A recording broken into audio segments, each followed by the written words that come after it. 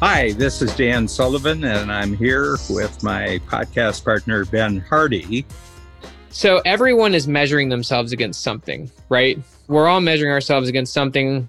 We're trained by society and often by our parents to measure it against something that doesn't exist, which you would call make-believe. How do you get someone to know if they're in the gap or in the gain? Since we're aiming at high performers, that's been my community now for close to 50 years, is high performers. One is they take no pleasure in their achievements, their progress, and their success.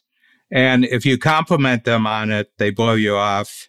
And the reason is because they're not experiencing any progress whatsoever. They're no closer to who they want to be. As a matter of fact, having achieved something really phenomenal and taking no pleasure actually makes them feel that they're further away where they want to be. It's not that they haven't gained ground, they've actually lost ground. Because if winning the World Series doesn't do it, what is going to do it? If walking on the moon doesn't do it, what is going to do it? It just puts you further and further in the hole? Yeah, you feel more alone, you feel more isolated, because you know that people outside of you can't comprehend what you're going through.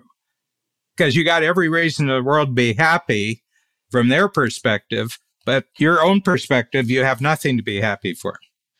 Yeah. So because I love what you've said. You have a vision for the future. You're always creating a vision. I love what you said about you own your vision, you own achievement, but you don't take ownership of how you measure yourself. You defer that to something else, or just, will you explain that a little bit more? Like, how is that not taking ownership of how you measure yourself? Well, because you have a belief that your ideal, so your vision is an ideal vision. Your vision is not a measurable vision. And as a matter of fact, it's not the kind of thing that can be measured practically. It's a measurement of a certain feeling about yourself that if you do this, you will feel that way about yourself. Okay. One of the things you got to be careful about feelings, because feelings are great motivators, but they're terrible measurements.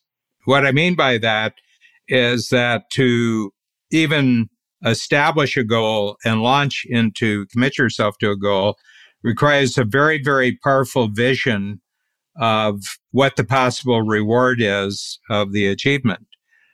But when you get there, you say, well, I don't feel the way I pictured in my mind when I established the goal. And I said, no, that was simply to get yourself going. It wasn't real, but it was motivating. It was motivating.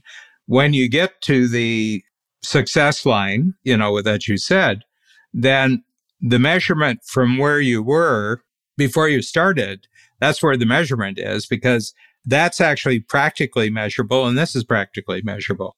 So you thought, boy, if I win an Academy Award, it's just going to be the best night of my life and everything like that. And I said, no. How many people were phoning you with movie scripts before you won the Academy Award? And who wants to talk to you tomorrow now that you've won? That's the measurement. How you feel about it's up to you. That's your choice. It isn't going to make you feel anyway. You're the only person who can make you feel some way. So it's a misinterpretation that outside external things control your feelings. Like they don't. You control your feelings. Nobody else has your feelings, so they must be your feelings. I mean, I've been looking around for, who owns my feelings, and nobody's taking ownership. It must be my feelings. Yeah. It's a thing, and it's a mental construct. And I use the horizon line as an analogous. And I said, why do we need the horizon line? I said, because we have to come to grips with space. It's an interesting thing that children who are born blind, or they lose their sight early and then they regain their sight, it takes them about a year to get used to three-dimensionality if they haven't grown up with three dimensions. So babies don't see things three-dimensionality. They just see flat spaces, and mom's, she's a shape and other people a shape. And then gradually the eye is born with a capacity for three-dimensionality, but actually the three-dimensionality is not in the eye. The three-dimensionality is in the brain. Gradually, the power of the eye, the brain starts taking advantage of the eye and it starts seeing three-dimensionality because it's structured to pass on that information. Actually, the brain only picks up 10%, or what I would say is we create complete pictures with only 10% of the information. So the eyes can only do sort of things, but the brain, through experience, says, just projects out. Hey, the last time I did this is about 6 inches deep. And your brain says, okay, it's 6 inches, because your brain had to figure out that, these things are round, they're square, and everything. So the big thing is that this is a mental construct, and it's the way the brain comes to grips with space, especially when you're living on a round planet, a spherical planet. You have to do that. An ideal is the same as the horizon line, but it's the way we come to grips with time. Okay, so one of them is how we come to grips with space. The other one is how we come to grips with. They serve exactly the same purpose, and so we can orient ourselves in time. But in space, you can get to a line, but it's not the horizon. In other words, I'm going to get to the 5-mile line. Well, you can get to the 5-mile line, but when you're on the 5-mile line, the horizon isn't any closer. Yeah. When you get to your goal line that you said, when you win the Academy Award, that's measurable. You just won the Academy Award. There were witnesses. Somebody got it. Only one person gets it, and you're the one who got it. That's a measurable event. But in relationship to your ideal of how you would be, you're no closer. Because if you thought the Academy Award was going to make you feel the way you wanted to feel, I remember, what's his name, who played in The King's Speech? Did you ever see the movie The King's Speech? I don't know if I did. George VI, the Queen's father, stuttered. And he wasn't supposed to be king, so they never solved the problem of their stuttering son, who wasn't supposed to be king, and then he becomes king. And what did we end up with? The stuttering son became the king. And he couldn't give radio addresses. He would just be caught. He couldn't give public speeches, and he had to. It was wartime, and, we need a unstuttering king. Wartime requires unstuttering kings. Peacetime, you can get away with a stuttering king. Wartime, you can't get away. And so he brought in this speech pathologist from Australia who showed him how to do it, and he started giving radio speeches and everything like that. And the actor who won the award, the Academy Award for his performance, he accepted it. And it was so great. It was such a great statement. He says, I guess it's all downhill from here. So he can't take that accomplishment and have a better future. He has to take that accomplishment and use it as a gap. Yeah. I haven't seen him in anything since. So this is the Academy Award, because I'm actually trying to think in my mind of what would be a really good opening story. And that's exactly what Buzz Aldrin said. It's all downhill from here. Yeah. And since we're talking about high performers, this is really, really important because, there's so many tragedy stories of people who had success and then went downhill. Yeah, that's so good. I never felt once like you were in the gap with me, even when things were going slow. You were just totally very patient with me. I've never felt any form of criticism from you, Dan, but I never felt once in the gap with you, even when the situation I was in the gap with myself. So do you feel pretty comfortable saying you're pretty close to being at that in all dimensions of your life at this point? No, but I would say that the type of collaboration that we have would be only possible with someone that I don't feel any necessity to criticize. If I felt I was going to have to do any course correcting or anything, I wouldn't have gone for it. But with both you and Tucker, I said, these guys just know how to operate in a world that I have no knowledge of. I said, on what basis could I criticize it?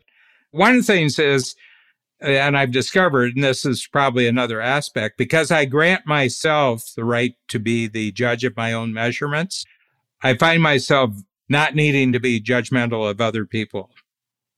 It's almost because I have a confidence in my own judgment about myself. I don't really have to be judging other people. Yeah. Have you ever heard of Goodhart's Law? No, I haven't. All right. So look at this. Goodhart's Law is a statistical concept. What you're saying reminds me of this. Let me see if I can find. That's why I got you on the project. You know where all these laws are. So this is it. Look, Goodhart's law says that when a measure becomes a target, it ceases to be a good measure. In other words, if you pick a measure to assess people's performance, then we find a way to game it. I get it, because it becomes sort of like a fixation. Well, like as an example, like in IO psychology, which is my PhD, they say like you reward A while trying to get B, so like you're really trying to get someone to do this, but you reward them for this. Like, so for me, my target might be that I want to sell a lot of books or even get a book deal, but then I start succeeding on Medium, and then that's a measure of how well I'm doing, but then that becomes my target where I've now shifted my goal, and now I'm obsessed with what was the means to the end, and I've now made that my end. And they say when you do that, you now have the wrong measure. Yeah. Well, I'll give you an example of someone I had experience with who was a complete gapper, turns out complete gapper. One of the single most successful clothing stores for affluent men, the upper affluent men's market in the world. So I was one of his last personal customers. He had been doing this for 50, and he wasn't taking on new customers. I met him through an intermediary. We were at the table and he said, yep, starting to get close to wrap it up. And I said, so wrapping up stage 1 and now you're getting ready for stage 2. The other person went to the restroom and he said, what do you mean by stage 2?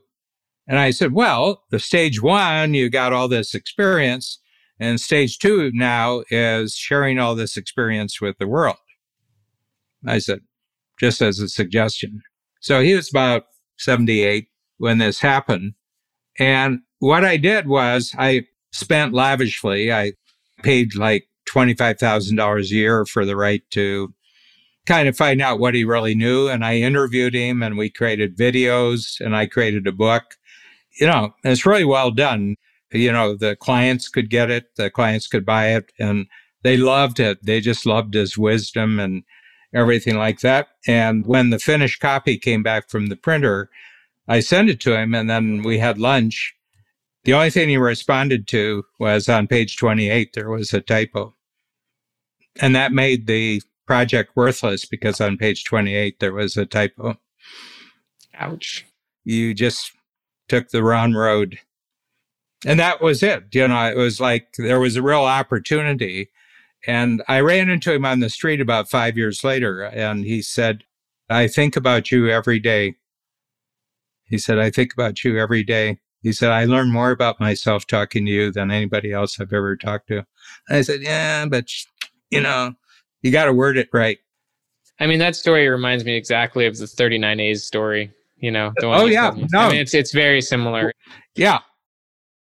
Well, it's interesting what it does to your past, because it makes your past useless. Yeah. Even your best achievements. Whereas what I love about what you've said, Dan, and there's a concept you will love, it's called identity capital. Identity capital means you own your past. So if I wrote a book, that means I own it. Yeah. That's my capital. My identity capital, meaning I own the idea that Ben Hardy actually did something. And you should own your past, and that gives you confidence. Yeah, they call that identity capital in psychology. And I love that what you've said, even with the Buzz Aldrin or the other story we were talking about earlier with this, I'll never top this, the guy. What they don't realize is that even if their achievements don't look externally as big, they're stepping forward from their past, right? They're using it to step forward. They're still advancing and making progress from that achievement. It doesn't have to be measured against, So I love that. There's a great documentary, and I think you could probably just Google the topic and you get a hold of it. And it's interviewing Madison Avenue quality models. And these are people who make a living modeling. And they had them just go through an interview. There were a number of them. I don't know what the number was. And they were just down to bras and panties. And they asked them to look in the mirror and say what they experienced when they look in the mirror. And all of them said, all I see is fat. Is this a story that you have access to? Like when we were introducing the gap, I had seen this and I just brought it in. But it's the incredibly low self-image that models have, because an ounce of fat can cost them a job. Well, they're always measuring themselves against something that's impossible to achieve. And so they, as brilliant as they all look to all of us, like you said, the external adulation never registers in their mind. They feel like a loser. Yeah. And the people who run that industry are really mean people too. Jeff Madoff will tell you, because he was connected to Victoria's Secret for 25 years. You know, he did all their new season videos for the Victoria's Secret. Kathy Ireland is really a good person to talk to here, because she seemed like the most balanced. You know, she was on 13 covers of Sports Illustrated. She runs a $2 billion company called Kathy Ireland Global. I think it's called KI Global or something like that. She's got one niche, and it's women from around age 20 to age 75. And everything that women go through over a 55-year period, she's got a product for you. She's got a product or service for you. You know, she's a mother of four. She's probably around 58. She looks really tall until Babs meets her. You know, she's 5'11". Babs is 6'2". It was so funny when we met, you know, we introduced and we talked to each other. And the first thing is that Kathy Ireland, when she met Babs, she looked down at her feet. You know, she came and she gave a talk for 2 hours at the New School in New York. We were there. We were invited and we met her. She just struck me as incredibly, her head was screwed on the right way. And it was screwed on the right way when she was 17 years old. And it's screwed on 40 years later. And it'd be interesting because she was in that world. She was famous for 15 years. She quit and she started her business at age 32. Somebody said, well, how do you look at your modeling career? She says, it was a bridge before I went into it, and it was a bridge after I got off of it. She said, I was a kid from a low-income family in Santa Barbara, California, and the only way I was going to go somewhere is if I took advantage of this opportunity. So I took advantage of the opportunity. She said, any of the men who fooled around with me got a bloody nose or a black eye. So you could tell that she was someone who is in an industry that's just known for the gap. It's the gap industry. How did you do this? How did you do this? How did you go through this industry? Because she was hired when she was like 17, right off the beach in Santa Barbara. But she had been Paperboy of the Year for the previous 4 years. And she was the only girl who was ever a Paperboy in Santa Barbara. And Warren Buffett is invested in her company, and at their annual meeting every year, both Warren Buffett and what's his partner's name? I forget. Charlie Munger, they were both Paperboys. So Warren Buffett, at the beginning of every meeting, they have a paper toss, and all the people who were Paperboys. And she said, even Warren doesn't know that it's all in the wrist. It's got to be right there. She says, they open the door and it's right where they want it. She says, all in the wrist. So good. Who Not How is really a new concept. So all the success stories were in the last 2 years, but the gap in the gain is 25 years old. Yeah, exactly. And so what I'm going to do is we'll put out a note we'll look at people 10, 15 years in the program and say, can you tell us a story about how the gap in gain changed things for you personally in business? That's exactly what I would love. Yeah, if we could just get those stories. The coaches may have some great stories. I think the coaches and I think the program advisors. I think since this is such a deep concept, the more stories that I can get access to, if I could get just 10, 20 great stories, this book is going to be so gorgeous.